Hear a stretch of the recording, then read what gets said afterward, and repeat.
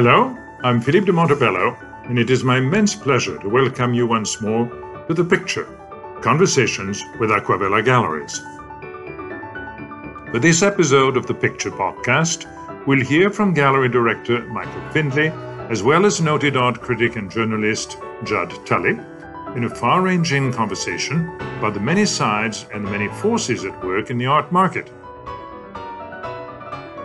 The two friends discuss international auction houses, changing gallery model, and the growing influence and pressure of art fairs. Welcome once again to The Picture. I'm Michael Findlay, and I'm very happy to be here today with a dear friend of mine, noted author, art historian, art critic, Judd Tully. And Judd, what are we going to talk about? Goodness. Well, Michael, we could be talking about the art market. That would be a wild guess. I was also thinking, though, that when you and I, talk to each other about the art market, I think we tend to think of the relatively small number of works of art of quite high values that are sold in those evening sales at the auction houses, which commandeer 90% of the coverage, usually, and which to most people, perhaps, that seems to be what the art market or even the art world consists of. And so, cribbing slightly this morning, I took a look at a report that has been on my desk for a while. I've looked at briefly, but not too thoroughly, from Claire McAndrew, who writes the global annual art market report for Art Basel and UBS, the supporters of it. And, I've read her report for a number of years. It's highly detailed. I do think, however, it paints a fairly accurate picture of the worldwide art market. And I think even looking rather casually at that, it would appear that what we experienced last week in 5 evening sales of contemporary art, even though the numbers may have been huge on the page, a very, very, very tiny slice of the annual global art market. And that she seems to reckon that I think over 90% of the works of art purchased globally are under $50,000. There are $64 billion worth of art purchased annually between auction houses and galleries. Amazingly more at galleries than auction houses, perhaps. People wouldn't realize that. And that most of that number consists of relatively modestly priced works of art. So, but that's sort of the bottom of the iceberg, which isn't perhaps particularly newsworthy, but it is the huge machinery that supports both auction houses and galleries around the world, while we may be feasting our eyes on a very, very small number of works of art by currently fashionable artists that are selling for very high prices. Yeah, well, I'm totally guilty of participating in that tiny percentage of the super high value lots that sell at auction. But that's what I was or have been writing about as a journalist. I think what you're saying about the McAndrew report, and also it's interesting because she was somewhat famously poached by Art Basel. Yes. And UBS, because for years she was doing the report for TIFAF, the European Fine Art Fair, in a similar vein. And it was so interesting to me, not this most recent one, I believe, but the one before. This is her second time with Art Basel, I think. Yes. The report. But the first one, there was this gigantic gap between her report and her successor at the TIFAF Institute or whatever it is that does the publishing for TIFAF in terms of Claire McAndrew's report was a much higher value, which is just interesting because you have probably somewhat similar sets of information, and just the interpretation is always, up to the number cruncher or analyst and I mean, I remember interviewing her, Claire McAndrew, at the time, and what's so important, it seems, is getting that data. I know that I've spoken to Claire about how she gets information, and in some cases, for instance, I guess in some countries like the UK, dealers, for instance, do have to publish absolutely. their turnover. Other countries, they don't. I think she relies somewhat on export and import figures. That's probably the case. It's just interesting that when you're looking at chunks of information, and I mean, I would love to be able to see what small gallery, primary market exhibitions, how they do.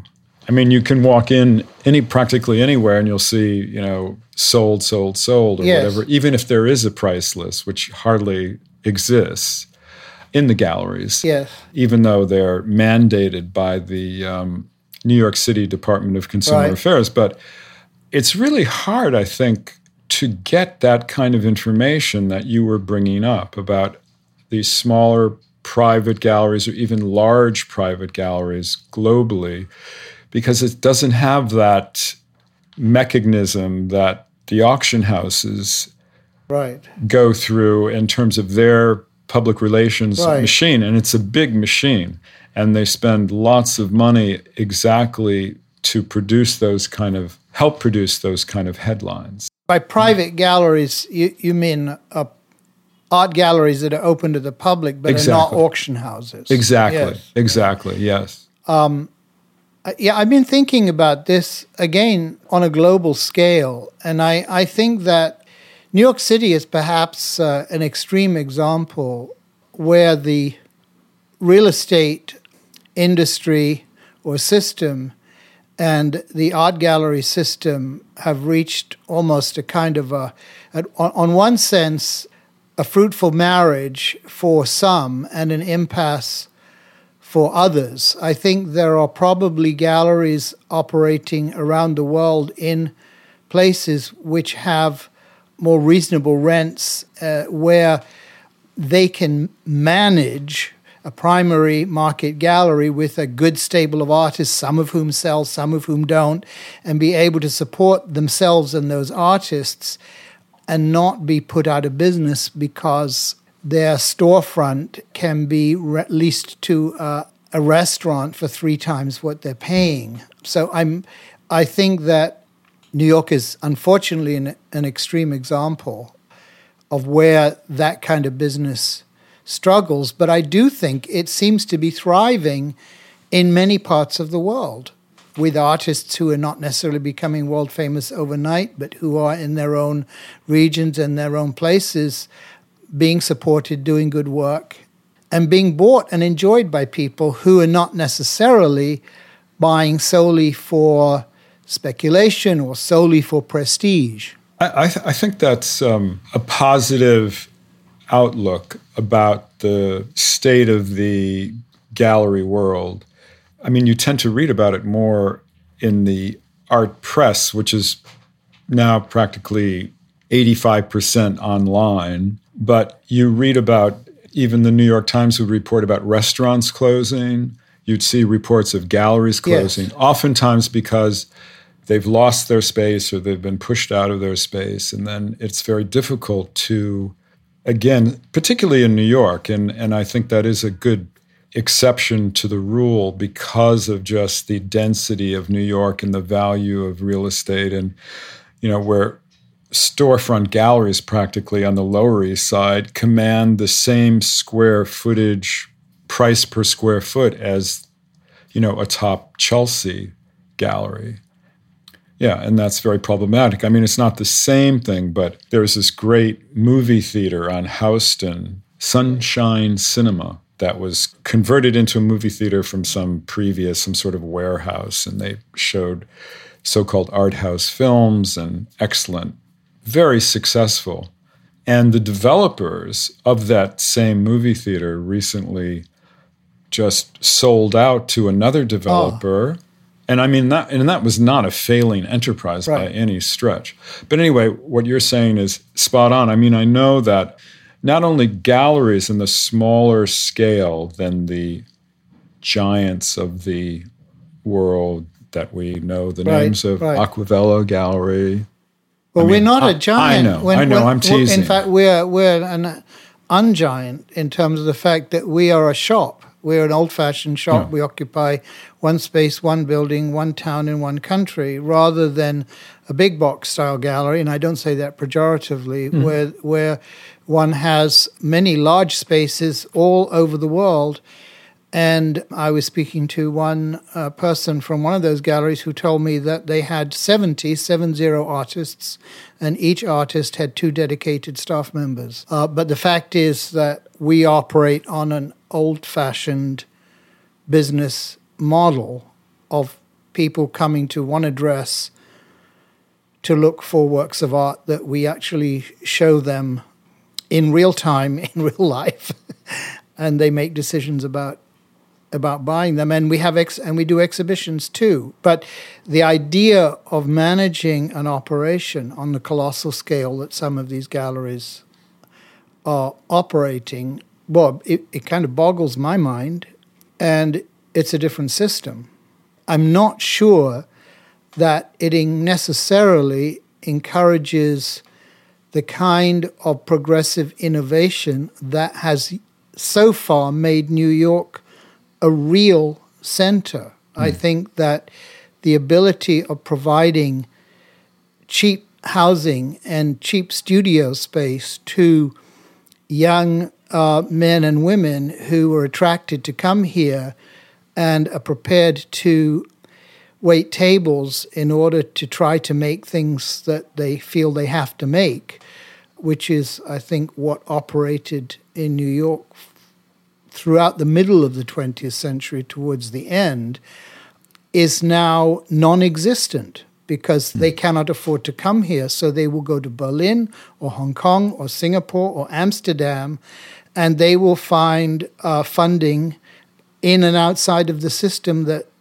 we think is the system. Yeah, I was, before I came upstairs here, the Rosenquist exhibition I was going through, and I noticed one of the wall labels, it had the Green Gallery Provenance. Yes. And I mean, it's a very famous name, but I'm sure today many people have no idea what the Green Gallery is, but it was basically this little shop that was the creation of, I think it was Richard Bellamy. Dick Bellamy, yeah. Dick Bellamy and Ivan Karp. That was Rosenquist's first show. And he told me that he remembers his close pal at the time was another painter called Ray Donarski. And he and Ray went to the gallery before the show opened. And they bought a bottle of bourbon, I think, and some plastic glasses so that they could have something to drink themselves for Dutch courage. And Jim said he didn't think anybody was actually going to come. This was his first show. It was a sellout, but and in those days, the backer of the gallery was Robert Scull, because Dick Bellamy himself, I think he would have agreed, not a great businessman by any means, but he was he had a great eye and he was very dedicated. The big difference between now and then is that in the now part, that any young gallery that's showing talented artists that's suddenly visible, that artist is going to get poached in a very short period of time by a much larger gallery. It's very unusual for galleries like that to be able to hold on to the artists that they help develop and put a lot of effort into. And it could happen right away or years later, but in my sense of the world of talent, it's a much more transactional business, even on the small scale. Pressure, for instance, for an artist to be shown at an art fair, which is a colossal cost to the gallery.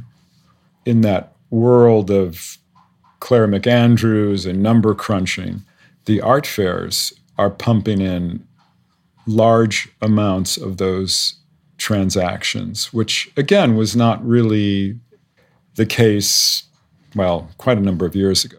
I believe in this 2018 report, she says that 46% of all gallery transactions take place at art fairs, which to me is probably right and quite depressing, because it means that people are not going into galleries anymore. It's one-stop shopping. And I'm not sure that in an art fair, maybe a seasoned collector, but I don't know if somebody who wants to, I don't know, have fun and learn how to be a collector is going to be able to navigate their way through an art fair. What you said about the artist being poached is very interesting to me. I had a conversation on Friday with a young artist whose work I like very much.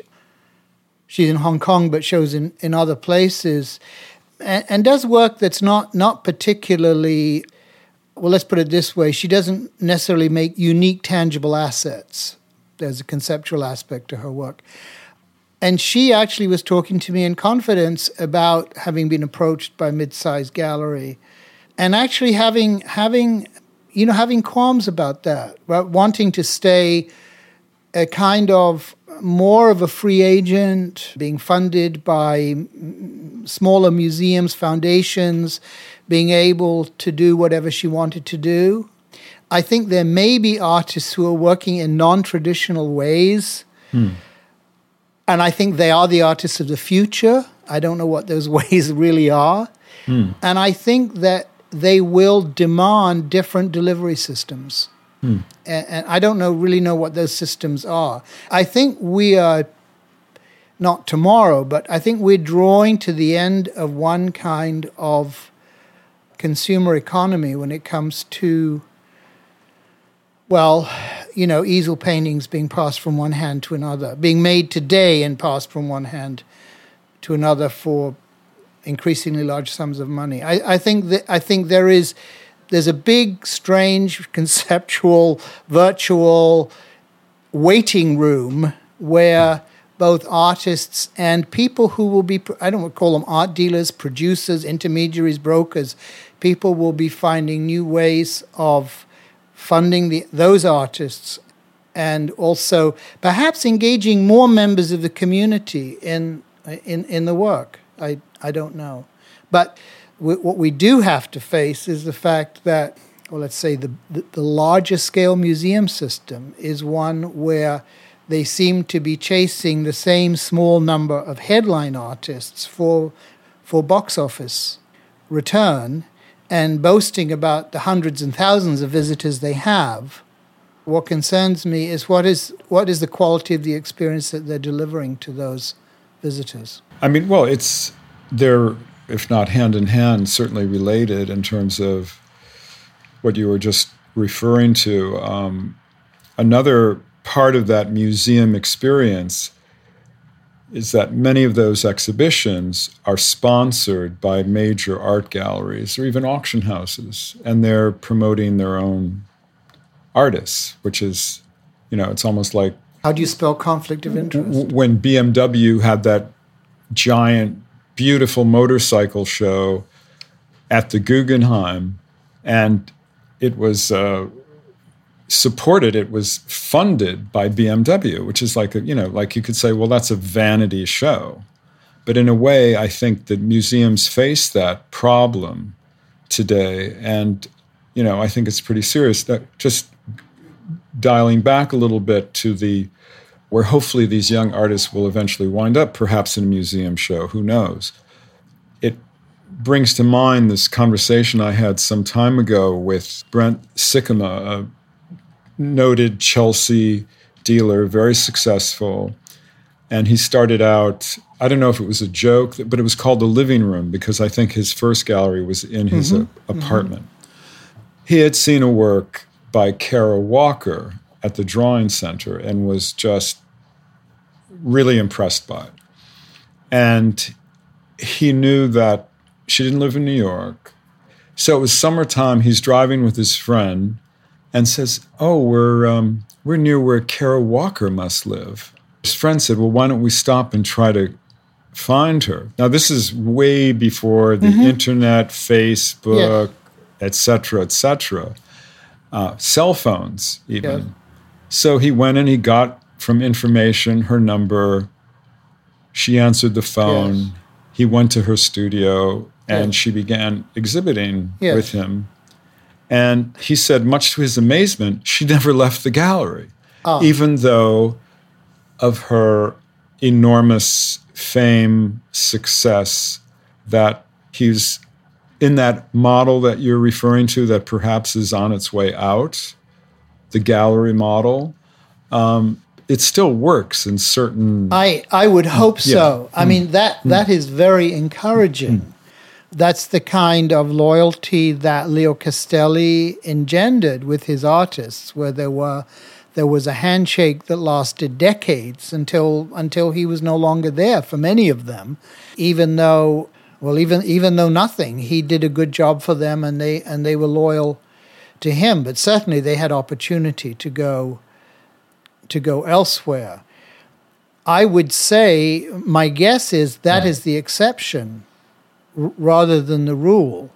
And it's because it speaks to the character, not only the success of the relationship, success in every sense of the word, not just financial, but the character of the individuals involved.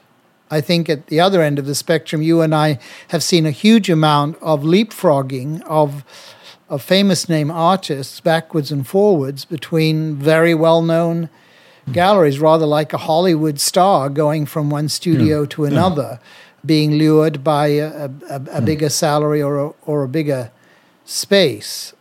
The belief used to be, I think, among artists and even among collectors, that a particular dealer or gallery director who had espoused an artist had knowledge about that work and enthusiasm which they would transmit because they had made an investment, whether it was a financial investment or personal investment, an emotional investment, an aesthetic investment in that. So you went to a gallery to see an artist's work and to speak about it with somebody who knew the artist.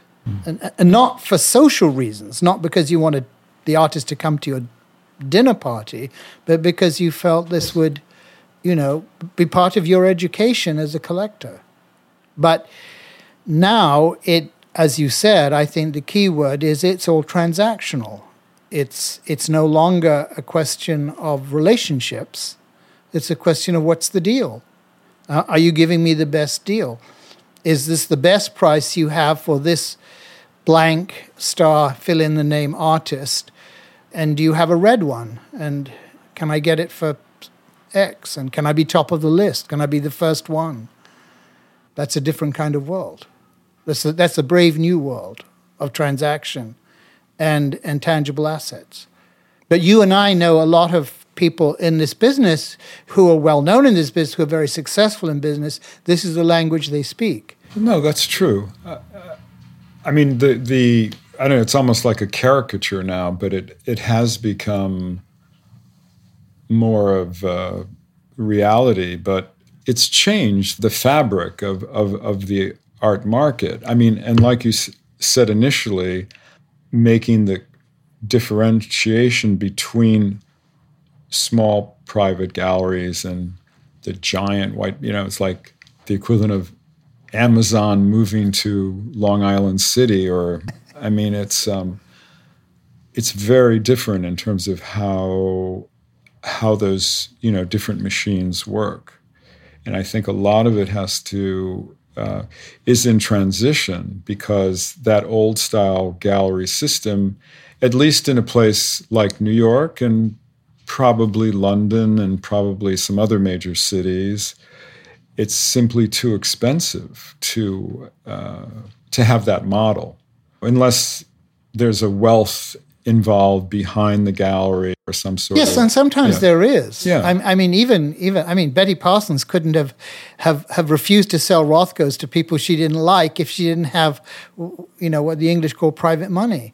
But it wasn't a vanity gallery by any means. Yeah. So I think there are galleries around the world that probably are funded by personal wealth, and they do a great job and sell well for the artists. It's funny, I occasionally get a magazine called Art Asia Pacific, which is an English language magazine covering Asia. And it's always kind of interesting to me. It covers half the world. They do a lot of reviews. They do interviews with people. And I don't think I've ever read an article that has to do with money, and they do talk about museums, talk about galleries. It convinces me that somehow there is a world out there that is managing where every aspect doesn't turn on the deal. And I'm not Pollyanna about this by any means. To go back to what you said about the kind of the language aspect of things, I think what may have happened is that art world specialists, I use the word very, very broadly to include auction people like myself, dealers, gallery owners, we've become so used to business speak that we attract, this is what we are teaching our new clients. In other words, this is how... And they may find it easier to use this language than a language that has to do with or about the art itself, which we know is difficult sometimes to talk about or describe eloquently, unless you are some kind of super poet. But basically, it's a self-fulfilling kind of approach whereby you can avoid the subject of what does this work of art, what is it? What does it mean? What does it mean to you? Is it good? Is it bad? Because what you use about it is language that has to put it in a context of what it is worth, was worth, will be worth, and then how it fits into the value of similar work by that artist, similar work by other artists, etc., etc. Everything is contextualized in a monetary fashion. Yeah, indeed. I mean, a dealer told me, I've heard this before, but in terms of someone who's been in business for a while, that the conversation has changed over the years, where it's really it's like shorthand. Well, what is this going to be worth in 18 months or something to that effect? And which brings to mind, and I was somewhat shocked when I read about it, but then I went, oh, well, but going back for a minute to the auctions, and I'm not trying to talk about the auction world, but it's really interesting that one of the famous single-owner sales that took place in New York was the Gans collection, which took place in 1997 at Christie's and made this record price for a single-owner sale. And everything about that sale was about Victor and Sally Gans, this couple. They loved art. They went to the galleries every week. They didn't have art advisors. They didn't have curators telling them what to buy. It was their passion, vision, et cetera, et cetera. And they had an extraordinary collection. So fast forward to something called the Panama Papers, which was one of these huge leaks of financial recordings from some offshore law firm that was handling lots of wealthy people and countries, et cetera, et cetera.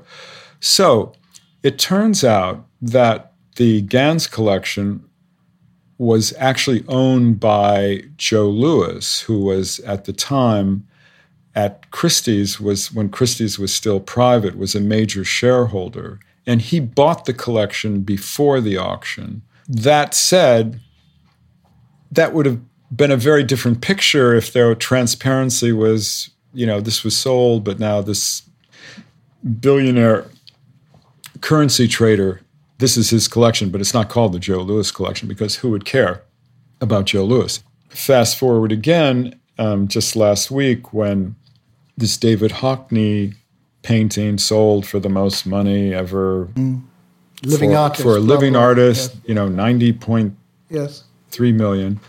And Joe Louis was the seller. And so it's just interesting how the whole monetization, if you want to call it, corporatization of the art market, the art world, the museum world, the UBS art fair backers of the world. Yeah. It's very different from what one might normally think about what is entailed in that world. What you see is not necessarily what you get. I don't know if auction results are infallible, but they are certainly used as a barometer by everybody, including me. What you describe in terms of GANs is probably really a kind of early form of a guarantee situation. Yeah. What fascinated me about learning more about the GANs is when I was at Christie's and then those works were for sale, is that Sally Gans, after her husband had passed away, she lived for quite a while. Of course, she was devoted to the collection. She enjoyed it. She did once remark that she never had a fur coat, that they never had a second home, that every penny he earned, he bought, and first of all, he bought Picassos. And the first Picasso he bought because he saw it in a gallery, and it was owned by Mary Callery, who was an American sculptor living in Paris. And she didn't want to sell it. He looked her up in the phone book, to go back to phone books, and persuaded her to sell it to him for an amount he did not have. He was in the beginning, starting off in the jewelry business, basically went into debt to buy it. And kind of that was the story of spending more than he could afford to buy what he thought was the best by a relatively small number of artists, all of whom history smiled on. I believe, and I still believe, that is the approach to collecting that ironically eventually produces fantastic prices. When collectors who are passionate and learn about things, whether it's Robert Rauschenberg or Johns or Eva Hess, who he stumbled into because he was sick of going to a smoke-filled opening at Marlborough Gallery, so he went next door to Fishback, and Eva Hess was hanging her exhibition, and he didn't know who she was, and those were these weird stringy works, and he fell in love with them.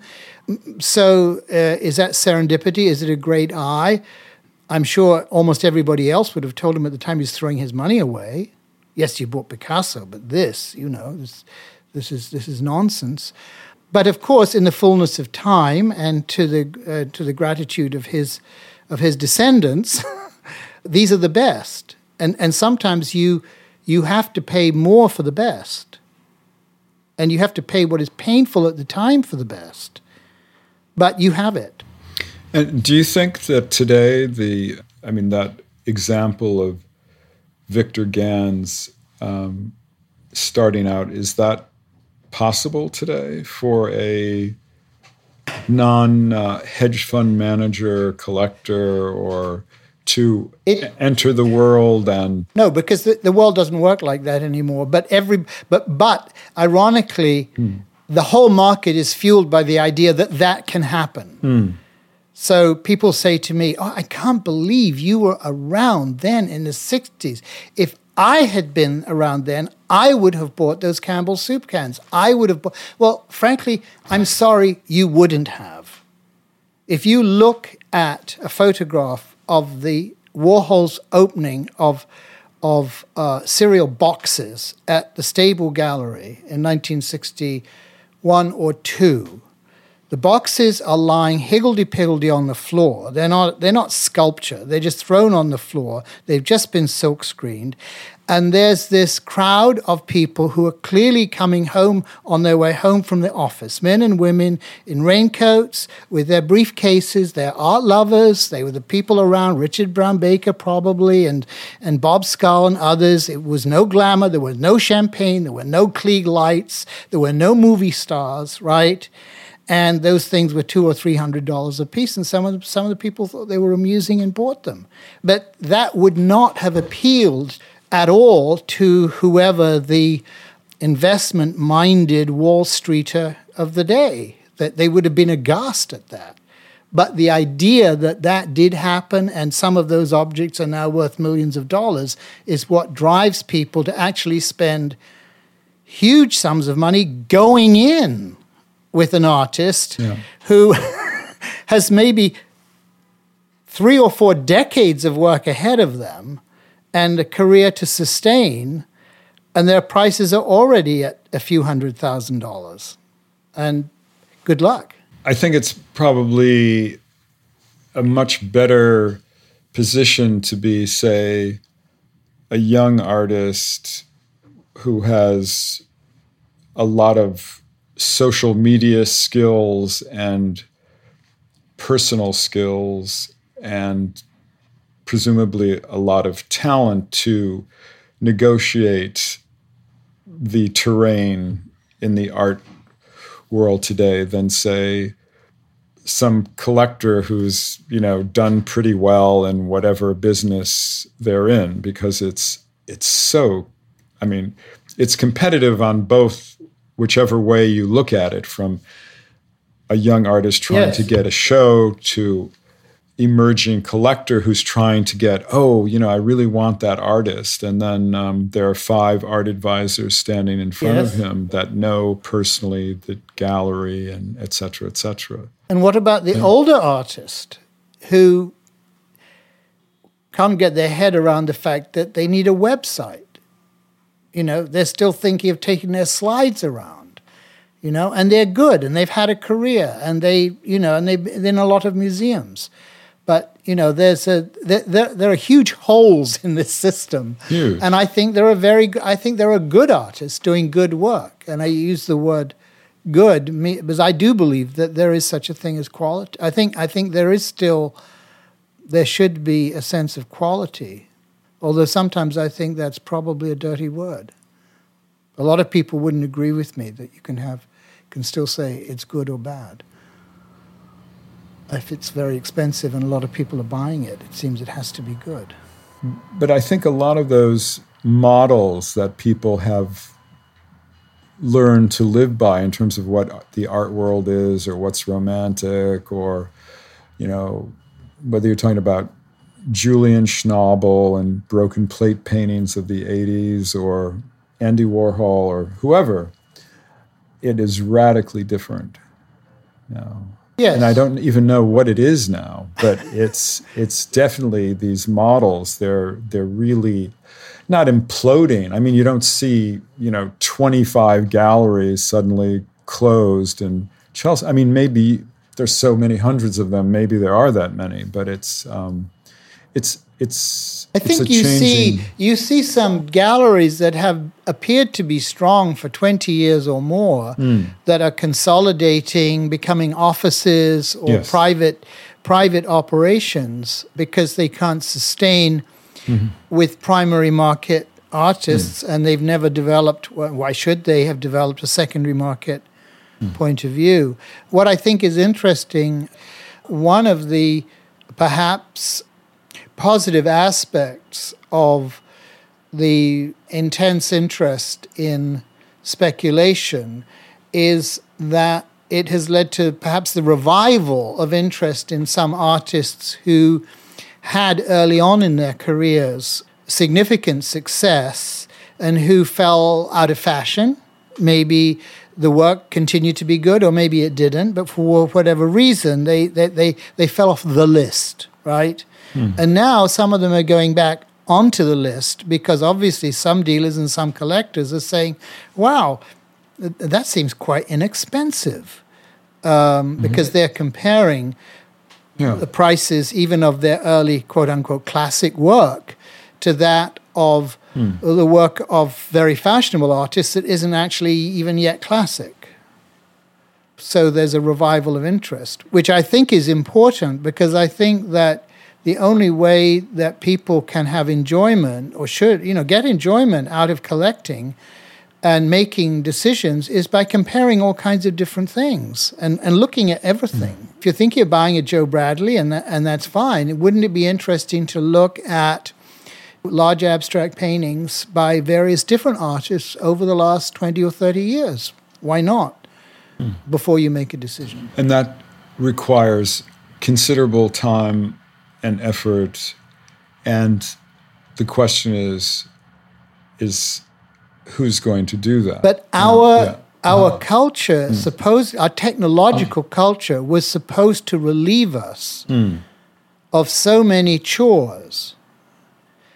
What I find ironic is that in olden days, major collectors, whether we're talking about the Skulls or Cy Newhouse or John Powers or Joe Hirschhorn, actually walked their feet on the pavement from gallery to gallery, sometimes with their friends, their relatives, their children, on Saturdays or Tuesday afternoons before openings. They'd wander in and out. These were masters of the universe. They didn't have computers either to make help them make their money, and yet they found time to go and visit the galleries in this neighborhood and downtown, and when Soho flourished, out of their way. There weren't any restaurants. It wasn't about being seen or being social. And they had a lot of fun, and they bought some pictures along the way. And I just don't understand why today's collectors, I mean, they have time for 2-hour lunches in restaurants that I won't name, but they don't have time to go around the corner and visit 2 or 3 galleries on a regular basis. Not because they're going to buy something every day, but to shoot the breeze and see what I have, or see what Mnuchin has, or see what anybody in this neighborhood has. Just drop in. Yeah, and I think a lot of that possibly is, if you're going to point a finger to any one or thing, would be the sort of explosion of art advisors, consultants that have managed to, it's like a seeing eye dog or something. I mean, in terms of going a day early to the art fair and canvassing every gallery, so when their client shows up, they can just take them to 5 or 6 places. There are, as you and I know, serious personal curators who have built great collections for individuals. On the other hand, there are people who come to art fairs and ask us for lists of paintings and prices before we've even thought about what we're going to send to the art fair, so that they can then go to their clients. I think, this is like using a wheelchair. You don't need a wheelchair. You can walk. You don't need to pay someone to take a photograph with their iPhone. Why don't you go yourself and have fun and see something live? I'm happy to talk to you. And my colleagues, we don't bite. These are presumably intelligent, talented people who are well off, right? So they can navigate socially.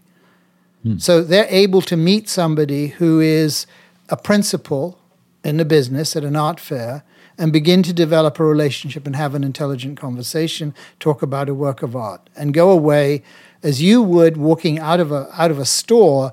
This guy who's selling me the green beans, he seems to know what he's talking about, right? So, and you build confidence, you build trust, and when you do that, I believe what happens is when I then get something that you have told me you are looking for, I'll call you first, and I'll say, if you want, I found that great early Rauschenberg drawing, or whatever it is, and you will come in and look at it, and maybe you'll buy it, maybe you won't. But I am not necessarily, if I've only dealt with an intermediary, and I don't really know who you are, I know you're rich and powerful because that's what the intermediary has said, I am not necessarily likely to be calling that intermediary first with something that is great and good. And I think every dealer would probably agree with me on that score. They would rather be dealing, and it's not because of the commission, it's not because of the cost involved. They'd rather be dealing face-to-face with the person who is, quote-unquote, the end buyer. And that person should want to be dealing with. So many times I've heard, and it sounds crazy, art advisors say to me, "Oh, no, my client doesn't go to galleries." Well, why don't they? Well, they're collectors, or they want to be collectors, but they don't go to galleries. They're too busy, or you don't want them to go to galleries. Maybe you don't want them to go to galleries because then they might meet me, and then they might not need you. I mean, I'm being, kind of glib, but that I think is a fear. Yeah, I think initially the argument would have been in terms of on the, behalf of the art advisor side would be, say, someone who wasn't familiar with the art world but was interested and felt intimidated by walking into a gallery. Yes, and many people are. And getting, the snooty brush off. Yeah. And who do you think you are? Yeah, or just not knowing how to do it. Yes. I'm sure once that first transaction occurred, it would change things. I know a lot of my colleagues pretty well, over the years. I'm sure there are some galleries that give off that vibe, but I think most of us have time to talk to an interested new person. However, I frequently hear this from a new collector. Michael, I know this is a stupid question. And I stop them there and I say, there are no stupid questions. There are none. Is it real? That's not a stupid question. How do I know it's by that artist? That's not a stupid question. How do you justify the price? That's not these are all good questions. There aren't any stupid questions, really. Usually it's it could be a very germane question. They're embarrassed or intimidated. They feel they don't need to ask, right? No, the more questions they ask, the better we get to know each other and the more we can explore the education.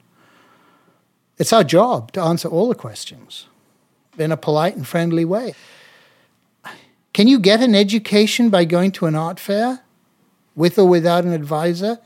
I don't know. I get just a headache and confusion when I'm a visitor. This conversation about art advisors, and the idea that an auction house would be using this entity to charge clients money for giving their opinions about art or advising seemed to completely undercut the whole purpose of auction houses and we have the greatest specialists, we can tell you everything you need to know about this work of art.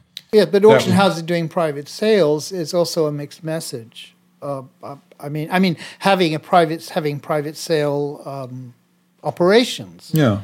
If I have a painting I want to sell, how should I sell it? Will the same person give me equally good arguments for selling it at auction or selling it privately if I go to one of the auction houses? Maybe they can. I don't know. I think that the auction house ambition is to be all things to all people. They sell everything. They sell you a house. They sell you your wine. They sell you your art.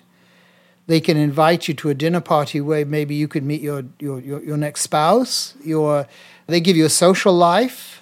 They can put you in a magazine, with a glass of champagne in your hand. It's almost miraculous what they can do. Completely. All I can do is sell you a nice painting for a reasonable price. That's all my ambition is. The rest is up to you. The rest is history. The rest is history. Judd, thank you very much for taking time in this busy day to come to Aquavella Galleries and chat about a subject that we have spoken about many times in the past, and I hope we'll continue to have chats on and off the record, especially off the record in the future. Thanks. Thanks, Michael. And from all of us, thank you for joining us in this episode of The Picture, Conversations with Aquavella Galleries.